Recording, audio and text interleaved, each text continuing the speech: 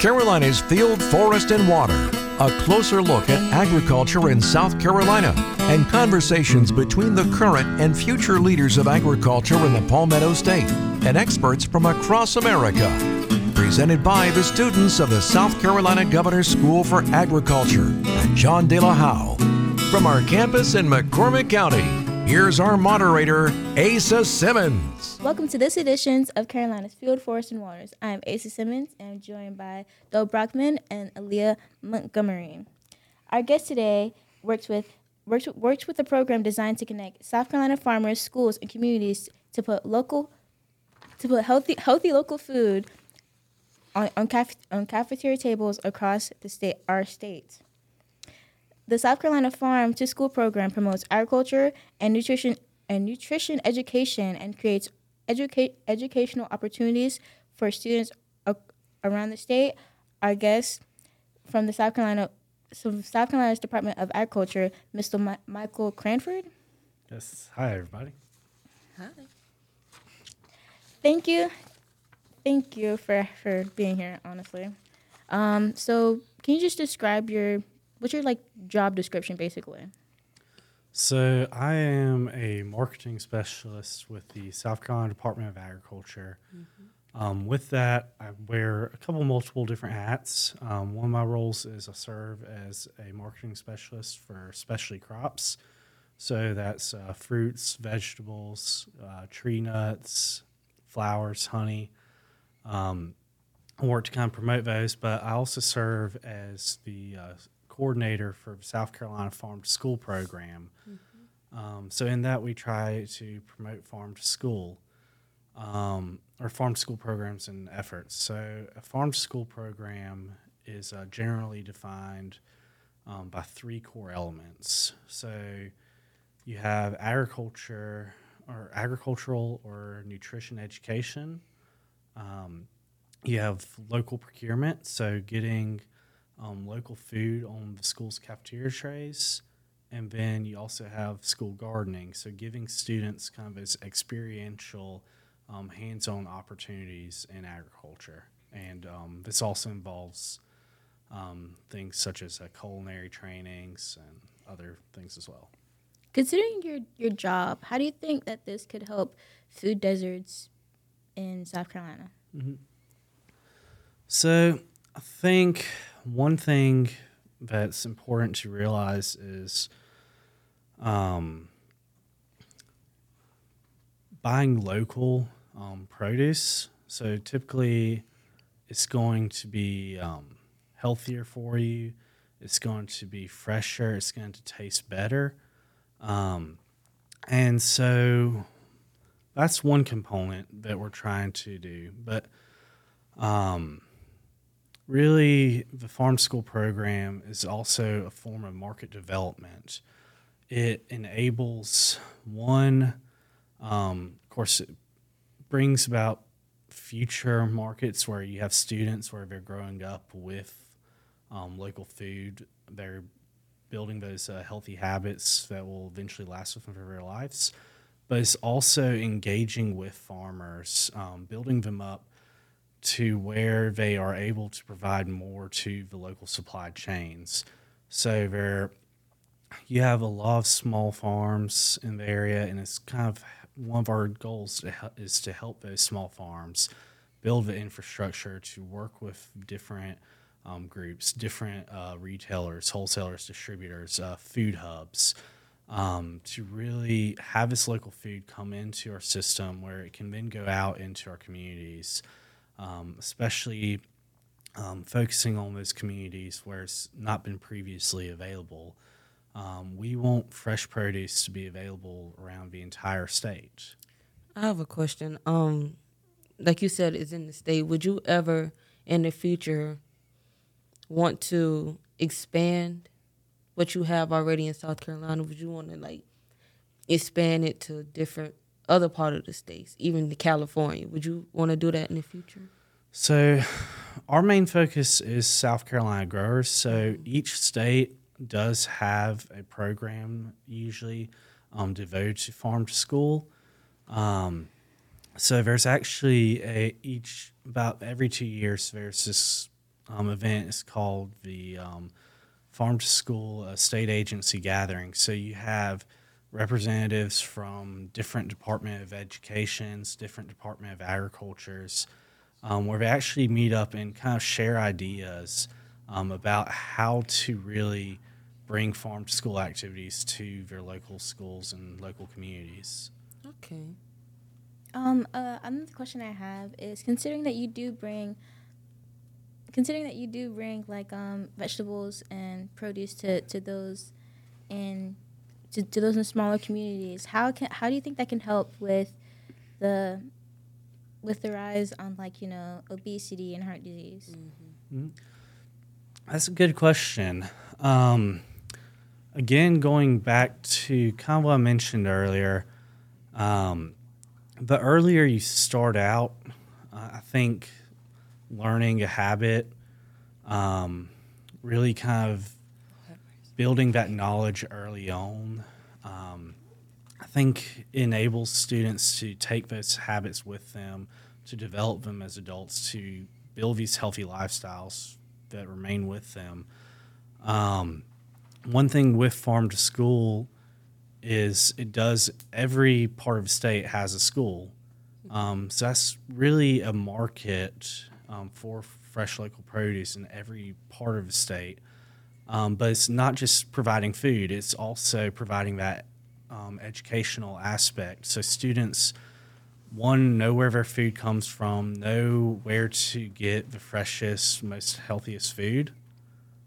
But also, too, they know how to make the right choices in regards to their diets, in regards to how they're fueling their bodies with food. Okay, so how do said people get into the program that you've made? Because a lot of people, like myself, what I used to eat, I would not know where it come from. I would just eat because my mom cook it, and if I don't eat it, I would starve. Some people don't know where their food come from, or actually even how to garden. So how do you get those type of people to actually come in your program? So that's a really good question. So one of the things that South Carolina Farm to School program does is we're trying to promote those farm to school activities throughout the state. Mm-hmm. We also promote various resources. We have a newsletter that goes out each month.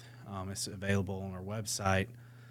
But really, so obviously the main beneficiary, or what we hope is the beneficiary of the farm to school program, would be our students.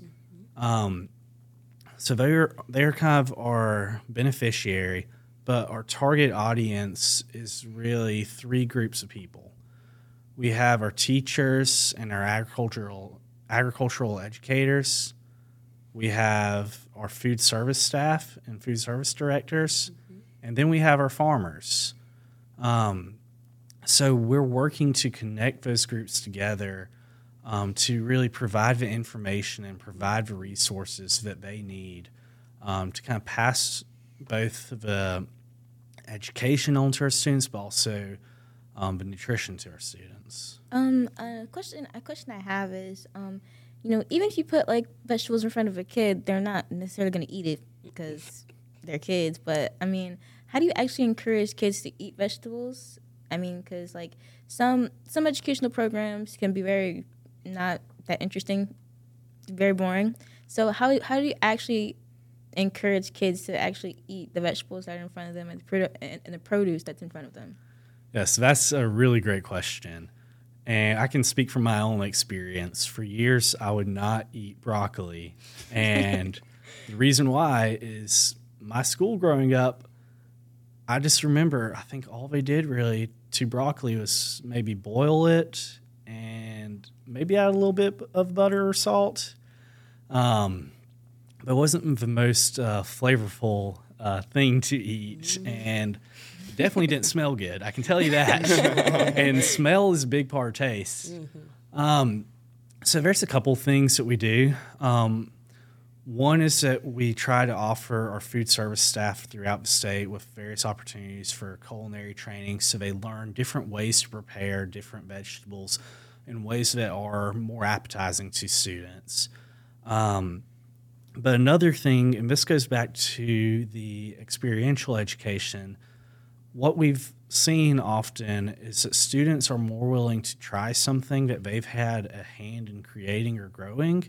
So we oftentimes with the school gardens, we also like to promote teachers holding taste tests.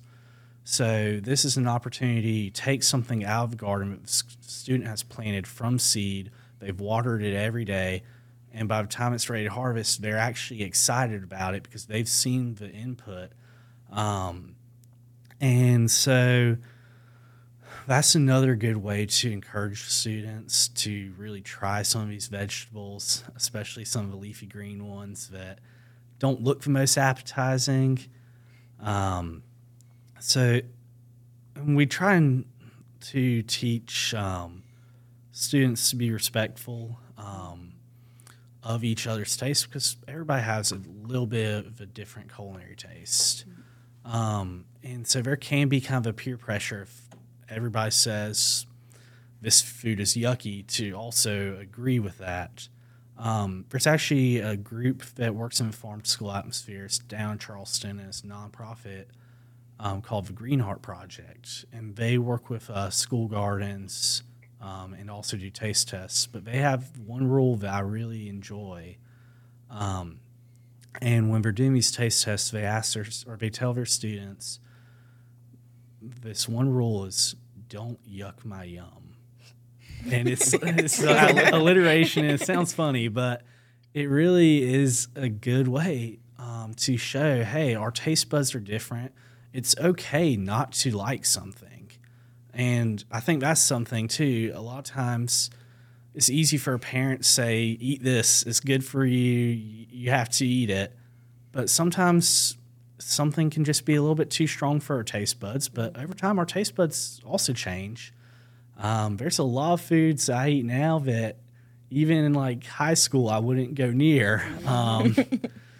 But having that, again, appreciation, respect to where students are able to kind of eat their food without pressure of, somebody thinking that what they're eating is gross, it really also encourages them to be open to trying new foods. So I know how you said you will work with teachers and stuff, but what about like clubs and organizations like FFA or 4-H? Do you often have them help out with the farm to table or farm to school? Mm-hmm. So we're more so, I guess, at the agency level. So we try and coordinate more so with the directors. I guess, so food service directors, we try and communicate with the different agency heads of FFA, of 4-H. There's also some groups. Farm Bureau has a really good program called Ag in the Classroom. Mm-hmm. And then Clemson also has a program called Clemson School and Community Gardening. So we really work kind of at a statewide level to really have that impact, see where we can share information, share resources.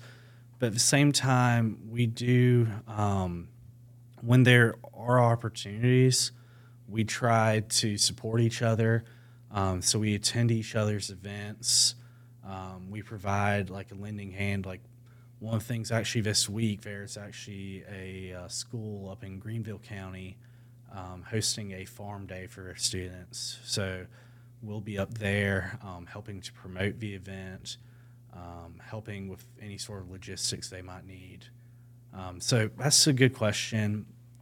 So I'd say it's mostly kind of at the agency level or the director level, but we are willing and excited to help out with individual groups as well. A question I have is seeing how heart disease greatly affects the African American community. How do you think that this can benefit disadvantaged communities that are predominantly Black? Yeah, that's a really good question, again. And so for those that might not be aware of it, I think actually it's in America, roughly 80% of diseases are actually preventable by diet. And this is something that predominantly affects African American community and people of color. I think there's obviously we have areas like food deserts where there's been social inequality before. It's kind of put these groups at a disadvantage. And so what we're able to do, again, is we're hoping that food can become more accessible. We're working with those farmers to make local food more available to all people throughout the state. We're working to educate young children so that they know what they can put in their bodies to maintain these healthy lifestyles and ultimately avoid those diseases, avoid the healthcare costs associated with those diseases. Again, it is a crazy number to think that 80% of diseases in the United States are associated with diet. So being able to fix that's really a huge thing that could help out our country. You're right. Adding on to her question, do you think, like, the reason why so many people, don't eat the right food, not the right food, the healthiest type of food, and doesn't really have good diets, do you think it's because of, like, social media and what they see on TV? Do you think that kind of correlates into, them and the way they eat? Because McDonald's come on the commercials almost every day, and you're like, oh, that looks good, better than a Zaxby's salad. So, you would want a McDonald's burger, you want a Big Mac before you want a salad from Zaxby's. So do you think a lot of that is because of social media and technology? It kind of portrays our mind to think that that's better than a salad, do you think? So that's a really good point. And there's a lot of things really at play there, I think.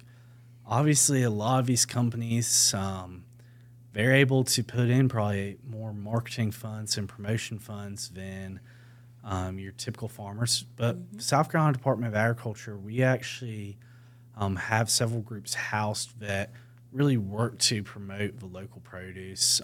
We have our own program, Certified SC, or Certified SC Grown, where we promote the local produce and local food products in the state. We actually have a consumer awareness plan, or a consumer awareness program, where we are showing people on social media and online where to purchase their food, how to prepare it, how to store it properly so it's safe to eat. So we really try and do a lot of promotion to kind of go against that. I guess grain of what would be the quick food, because slow food, I guess the term is slow food. It really is healthier for you. So patience is the key. Patience, but also to education. It's really a lot of educating people what they put in their body and how to, again, live that healthy lifestyle. So it's not just about like the food itself; it's also about teaching them the lifestyle and the habits and stuff like that. It's basically like a generational thing, because my family did not teach me, oh, this is healthy. I grew up on grease. I had to sum it up, grease. So they didn't really push me to try, oh, there's a nice zucchini right here. Oh, it's a nice, cabbage. And when they would make those cabbage and zucchini, they will put grease in it with it kind of makes it less healthier. Soul food. Yeah. And do you think it's a generational thing? I think generational and also cultural. I mean, we live in the South, and even our vegetables are fried here. Okra. I mean, I love fried okra. I love fried green tomatoes and everything else. It's so good. And Yes. it's probably not the healthiest, but it's still, I think, better than what you could get sometimes processed where it's coming from miles away. I think there is kind of a generational aspect to it in the way that we do pass on our food. And I'd say that, you learn the recipes that your parents cook. And so if your parents take the time to cook a healthy meal, they know how to do that. They're going to pass down those skills and knowledge to their children. And so I think it is an important part to educate people, not just the students themselves for when they grow up, but also to educate families as well. One of the things that we try and do as well as part of farm school programs, we put out recipes for various types of produce. This gives people an opportunity to try produce or fresh fruits and vegetables in a manner that's different but still healthy. A question I have is, how do farmers get involved? So we're actually in the process of revamping this program a little bit, but we have a program, it's called a farmer profile.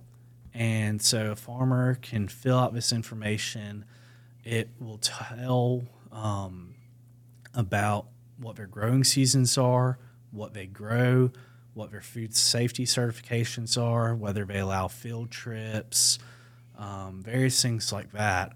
And so this just allows a quick, brief way for schools in an area to go onto our website and look up what farms might be in their area, reach out to these farmers to purchase food from, or to ask about a field trip potentially. So we hope to have that updated really soon. The other thing they can do is they can contact myself at the Department of Agriculture, and I'll have a conversation with them. We will kind of go over what they're trying to do, what they're growing, who they're trying to sell to. Potentially, if that's a school, I'll walk them through the steps of how to approach a school, what questions are good to ask. We have that listed on our website as well. What they might need to expect as far as what the school desires. And then I can also put them in contact with the food service directors of the schools surrounding them. Another question I have is, considering that, like produce, that there are food deserts, what have you ever thought of, like, maybe talking to large corporations like Food Line or Pig Wiggly and possibly either making locations where people can access vegetables and, being able to actually trust the access towards it? Mm-hmm. So with the farm school program, we are more so focused at the school level, but at the Department of Agriculture, we absolutely do work with these various programs. We meet with several of these corporations. During COVID, there's a tremendous amount of work being done to work with the local food hubs, to work with several of the local distributors to put out food boxes going out to the community. There's actually a USDA grant program right now. It's called the Local Food Purchase Assistance Program. And it actually, the way the program works is we work with various aggregators in the community. So this could be a food distributor, it could be a food hub. And so they buy food from smaller, socially disadvantaged farmers. So these farmers are usually people of color, women farmers, and veterans, and different other groups as well that USD has classified as underserved. And we actually deliver this produce or we work with those aggregators to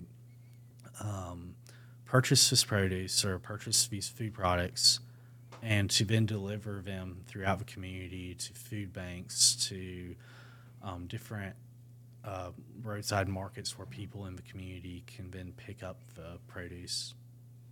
Okay. You have a question? Oh yeah. One more question I have is, considering that the around the average age of a farmer is like around like 60, how do you think that this can further encourage people of the younger age to actually go into agriculture? Yeah, so that's a really good question. So I think the national average is 58, and in South Carolina is 60 something.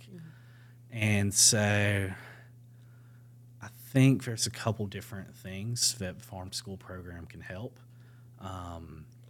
One, obviously, you have that early hands-on experience working in like a school garden. It can teach you about agriculture. It can get you excited. But I think one thing that we can also do is promote that there is a large range of careers in agriculture. It's not necessarily working in a field all the time. And farmers really kind of do a little bit of everything. But there's jobs in like accounting, there's jobs, there's agricultural lawyers, there's ag engineers, tons of different scientists within the agricultural field, and they're all important to the success of our country and our state's agriculture. So promoting, I think, the opportunities in agriculture is also an important role, I think, of the farm to school program. So you teach them about the future jobs and what they could also use this education like in, correct? Yes, and that's one of the things I think. So I've spoken at a few career days at schools. That is a common question we get: is what sort of jobs are there in agriculture? Because a lot of people do, they think of it as solely being in the field picking fruits and vegetables, and that's great. I love doing that, but it's not for everybody. But agriculture is something that everybody can have a career in.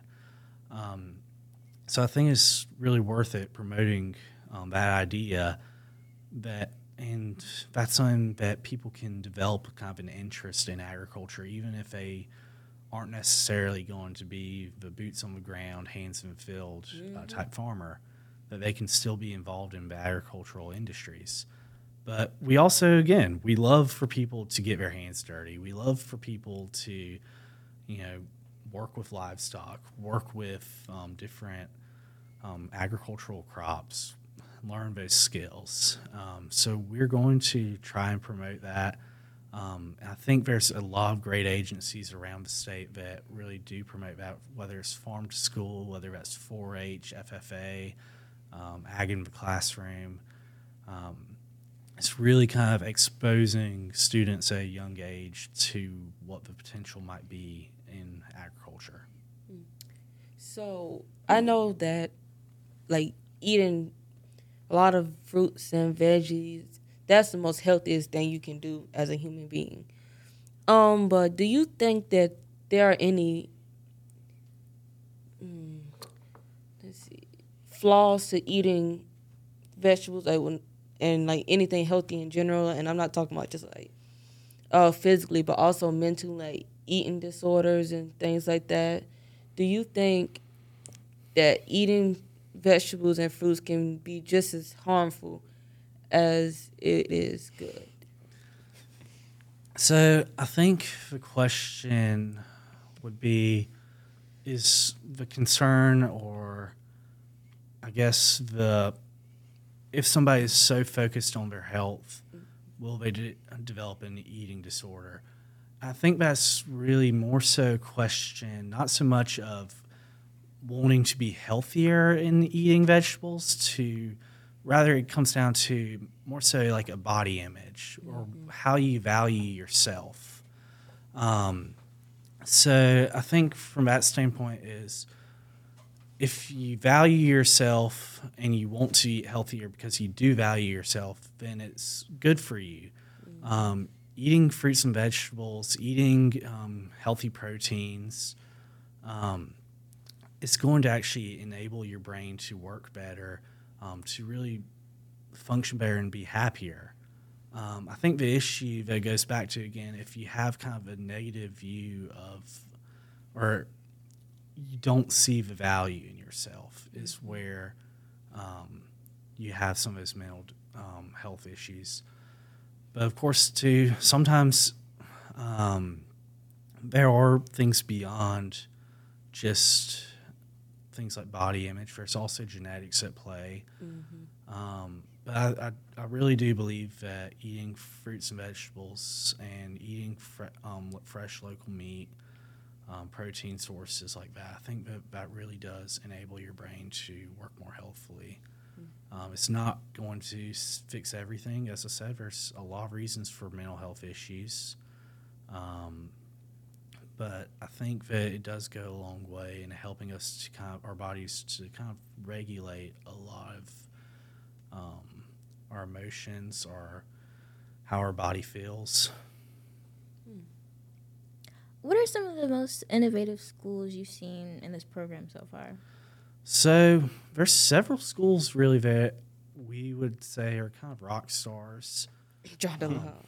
So John Dell, yes, this started in 2020 as the Governor's School for Agriculture. So already within that 3-year time span, it's been exciting to see what John Dell has done.